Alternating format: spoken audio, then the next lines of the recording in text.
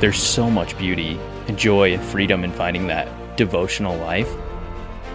The devil works hard to make sure that we are not wholly authentic friends. So it takes work, it takes some sweat.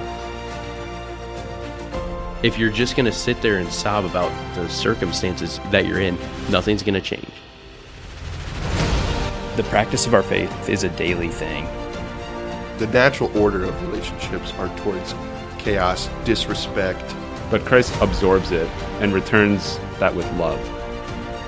When we face suffering, we want to fight, we want to just lash out at the world because we're in so much pain. Your life is not your own to do with what you please. It was bought and paid for by Jesus on the cross. You actually do not have the right to do whatever you want to do.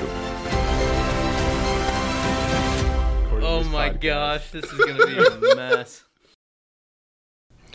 I just feel like for budget-wise, it would be like maybe more cost-efficient if you wanted to do like a video setting, because you already have 3 guys on the podcast. If you bring guests in, like you could just have a camera over everyone. Yeah. Because there's a lot of things that, like the fact you were smiling that entire podcast, like that doesn't come through on just video or just audio. Yeah. Right. I feel Sorry, like I interrupted you. You were going to say something. Was I? Maybe not. Okay, cool. I feel like my smile is even more emphasized when I talk about the things I love. So yeah, I think I just smile when I talk anyways, but yeah.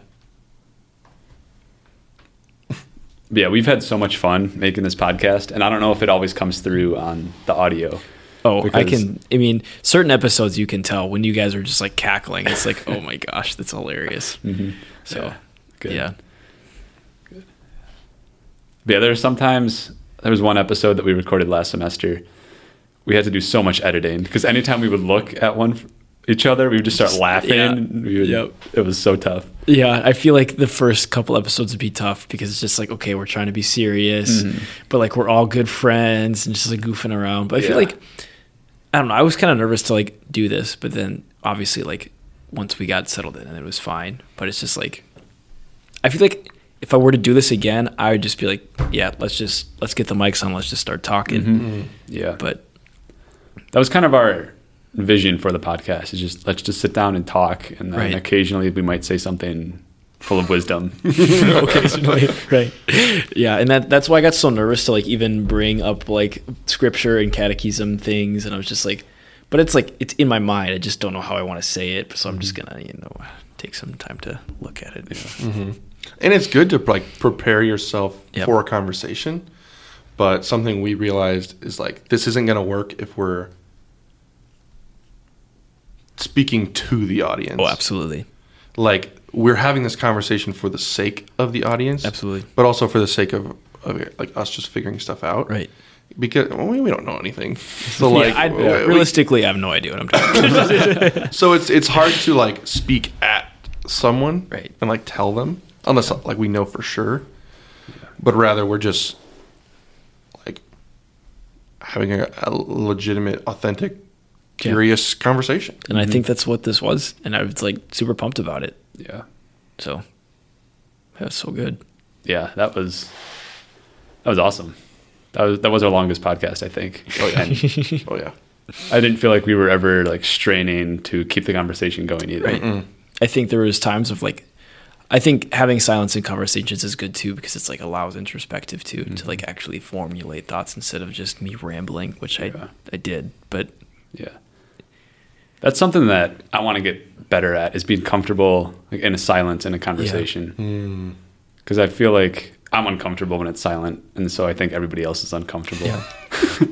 When in reality, the person next to you could just be like deep thinking or lost in space. You never know. But I think that's a true sign of friendship, though.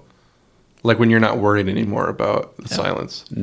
Like me and my dad, we'll be in a car ride, and like we won't say a word for like an hour. Yep. Yeah. We're chilling. Yep. I'd rather do that than talk to some other people, you know. Yeah. But yeah, it is. But it also like obviously we're friends, so it's like Right. It's not the same. Like if there's a goal on top of it, like make an entertaining podcast that can change things. But yeah, like friends don't have to talk. But it's so cool that it still means more that they're next to you, even if you're not talking, than if they weren't there. Because like objectively, it's still silent, Right. but just their presence makes it so much more meaningful. Wow, that's kind of profound, actually. Yeah, I don't know if that was the intention. that was the intention. As a matter of fact. Yeah, there's something about how we're called to be in communion with one another. It's food for thought. I watched this episode, and it still just comes up so much. But Pints with Aquinas, he had Dr. McNamara or something like that. He was a professor of theology, or got his doctorate in theology or something, and did a lot of work on Edith Stein and Hubel, or whoever her mentor was, predecessor.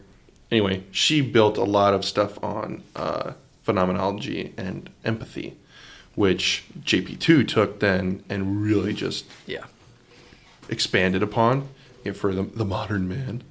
But there's this idea of, like, because we are unique, rational beings, when we look at another human, or when we apprehend a human, it's not the same as if we apprehend a mug, you know?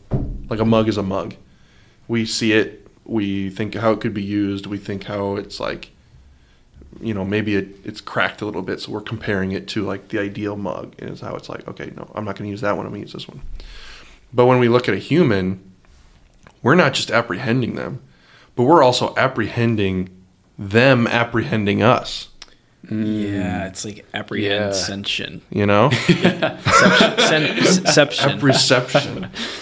Because I'm not just experiencing you. I'm experiencing you experiencing me. Mm-hmm. Yeah. That's why when you like walk down, I don't even know if this isn't from the episode, but it's just how I think of it. When you like walk down the street or something like that, and you see something far off, and you're like, oh, I don't know what that is, and blah blah. But if it looks like a person, you're like, oh, you know, it's like something's different.